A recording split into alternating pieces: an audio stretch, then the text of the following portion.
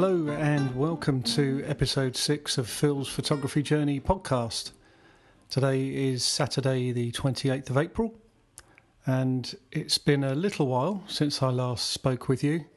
Had a great time in Budapest, which I shall talk about, and also went on a good training session. Actually, Hannah Cousins ran a workshop at WEX and I've got a photography job tonight, which should be good fun. So, Budapest, if you haven't been, go. In short, it was a superb trip. We had an early start on the Saturday, 10 to 6 flight, but everything went smooth as clockwork. And we arrived at the hotel at about 10:15. And big bonus, the room was ready. So we were able to relax and have a bite to eat and get settled before we went off and toured the Buda side of town, which is where we were. So it's the castle or hilly side. And you cross the Danube to go over to Pest. So as well as being there as a traveller, a city break with my wife, we also decided, actually I decided, to do some more video. I've dabbled with it in the past, but I quite like the idea of tackling a vlog. And that's what we did. So the vlog is actually on YouTube now, on Phil Swallow Photography. It's about just under 19 minutes long, and I learnt so much doing that, but it was great fun. The editing process is... it's got similarities to how you edit podcasts in GarageBand, because you've got a sound file, but also you've obviously got a video file. But, you know, it's also trying to use that kind of less is more sort of rule. So, and I read somewhere in one of the many YouTube advice clips or videos about a sort of 5-second rule. So some clips you really don't need much more than that. In some parts of the podcast, we were illustrating things a bit deeper. So one of the things we saw was the synagogue there. So Sue and I aren't Jewish, but it was a go-to place and it was absolutely incredible. We probably were there for a couple of hours. And we went on the tour, so it's a guided tour you get included, plus there's a museum. There's a lot of places there that you can reflect as well. There were some horrors that took place in World War II. And, you know, it's worth just understanding that. If you don't know enough about it, you know, go for that reason, just understand it. It's very important. These things may not be of the same scale, but they do kind of happen in different parts of the world still. So I would thoroughly recommend that. We had a great time. So one of the things we wanted to do on the video was to, I suppose, tell a story. You know, it was the story of our break, but using the stills, using a choice of music, and bits of B-roll here and there, a bit of slow-mo, a bit of time-lapse, just to try and make it, you know, sort of entertaining and not lose too many people in the watching of it. And we've had some good views so far, good comments. It's one of these things you sort of have to do it to learn how to do it, if that makes sense. We will repeat that sort of thing. It's sort of fired up some enthusiasm really in being able to tell those stories. Don't get me wrong, my photography journey is solid. It continues, but you know, having a focus about what we're going to do on each day, bringing mostly the GoPro. I didn't actually record any of the video using the capability on my Nikon D810, but it was mostly the GoPro. Sometimes it was the iPhone. One of the things I did learn from there is about, you know, stability. So you can stabilize the video in editing, and actually iMovie does quite a good job of that. But you know, it may be a need to invest in a gimbal. I think one of the things we wanted to do is to make sure we got good sound reproduction as well. And again, the GoPro does a reasonable job, but a lot of the time we were plugging a lavalier mic in so that we could get a close sound close to the actual voice, and it wasn't picking up too much ambient sound. And I think by and large we've achieved success in that. As one part of the test, I did record a completely different soundtrack to the iPhone, and then edited that in afterwards. But it was good fun, and yeah. So adding to the story. So we were fortunate with the weather. It was dry, coolish, I suppose, seasonal norm when we got there on the first day. We knew that the forecast was for sunshine, and I think, you know, it's probably been that ever since, actually. So it was around about 22 to 24 degrees, which was fantastic. There's so much to see there in terms of history, so many sites, and it has got a real mixed history, just in the last 100 years, let alone further back. But it was just that, good food, reasonable price food.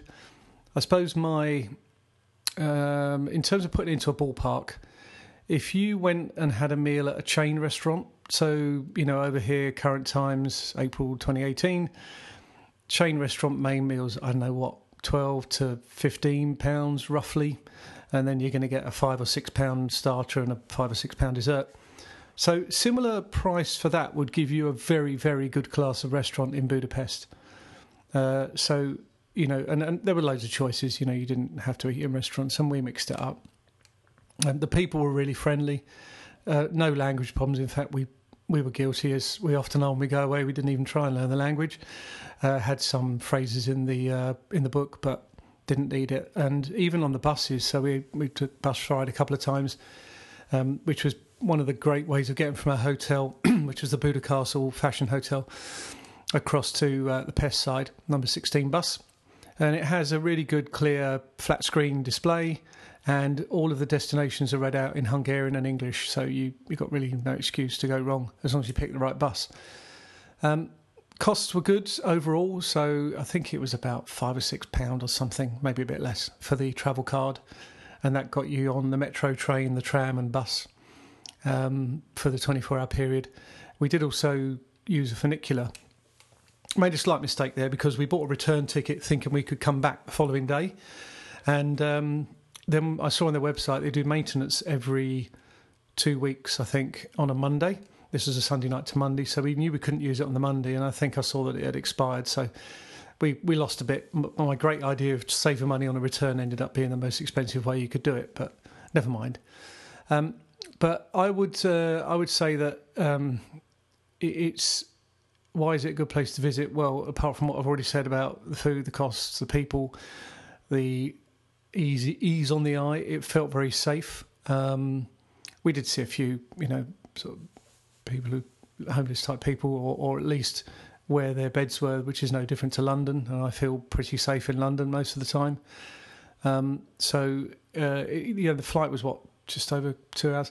They advertise these flight times, but a lot of that you're taxiing around and stuff. The actual flight time's probably only about 2 hours. And interesting that quite a few sort of lads groups, stag groups going out there on the Saturday, but of course coming back on the Wednesday it was folk like ourselves. And we went by EasyJet both ways, and broadly fine. So Budapest, big thumbs up. So when I returned, and after I'd done some initial editing, and it did take a while to do the editing, but I learnt a lot on the way.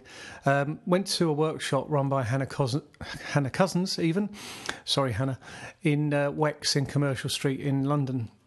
Commercial Street, Commercial Road. Anyway, it's near Aldgate East. And it was a really good day. There were about 25 people on the course. Big-ish number, I suppose. It was only £75, and that was good value. 10 o'clock start, and I think we overran, probably finished about 4:30, 4:45. And we did there was an issue, she had a camera tethered, so there was a few demo shots. But then we were working mostly with one light, not even really a reflector, it was just one light and positioning. Quite basic, really, and we all had a go at split into two groups, had a go at the shots. And that part of it, I think, on the few courses that I've done in recent months, it's a thing where it doesn't always work smoothly. People are told just to take a couple of shots and they take 5 or 6 and then queue up to go back again. And it can end up being of limited use. Although, of course, you sort of network, chat to people while you're going through that process.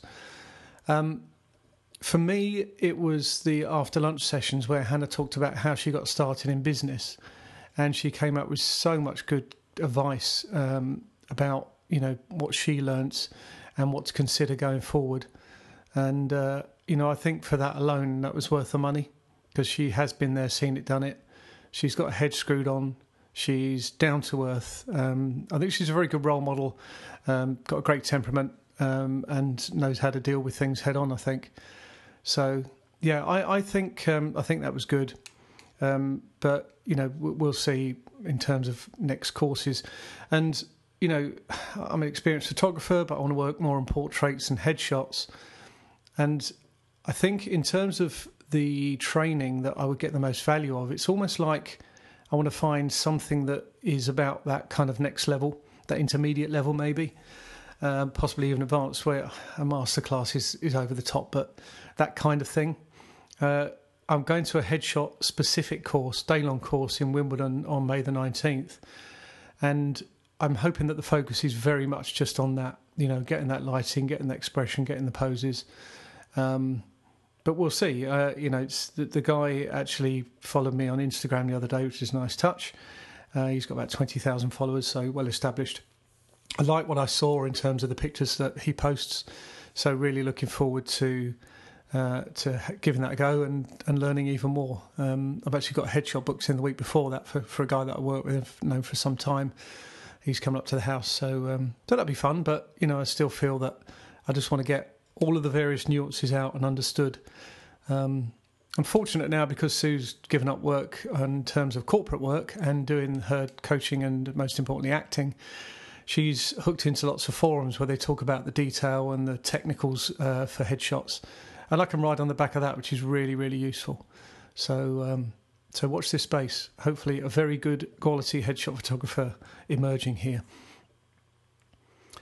So just fairly short podcast, just because I don't like doing long podcasts really, but the final section just for now is tonight. So I've been occasionally shooting at jazz clubs and folk and blues clubs in the area. And a good friend of mine, Neil Pepper, who's been running the folk and blues club for some time, he's still in a band that I introduced Neil to in about 1985. I left a couple of years later because I wanted to just do a different type of music. Yes, I used to play guitar and some vocals. And Neil's carried on, and the band's changed lineups a few times. I think the current lineup is basically 4 male musicians, so I think there's some guitar and keyboards and another guitar, bass, drums, and a girl singer. And he said to me that their current band shots are dated and he'd like some more done. So I said I'll go along tonight, so it's over at West Ewell, and take some shots. So he's seen my work that I've done at the Folk and Blues Club, so low light stuff. But I think it'll be some fun actually. I like the challenge of these things. I'm going to go there with a good spread of kit. Perhaps some extras that I may not use. I may not need the flash, but if they did want a more posed shot, then have the flash in the bag fill. And I did also think about possibly bringing a tripod and a remote trigger so that perhaps I could do a shot, maybe wide angle shot from on the stage looking back out, but we'll see. This isn't a huge audience jumping up and down in rhythm to the music kind of thing. It's maybe a handful of people will get on the dance floor at some point. So I think it'll be fun. And obviously I'll do the usual thing where I'll get rid of the non-keepers and put them into Pixieset and share the link with him, and he can choose and pay for whatever ones he'll need from there. So I need to go now to prepare for that. Thank you for listening, and it's been good once again. I'll get these into a bit more of a rhythm going forward now. It's just being away, it always kind of upsets the rhythm a bit because there's always things to do before and after travel. We've all been there. Usual contacts, so website www.philswallow.com. My Instagram is philswallowphoto, Twitter philswallowphoto, and also you can get me Phil Swallow Photo on Facebook if you're a Facebook user. So with that, I'll sign off, and I will speak to you again very soon.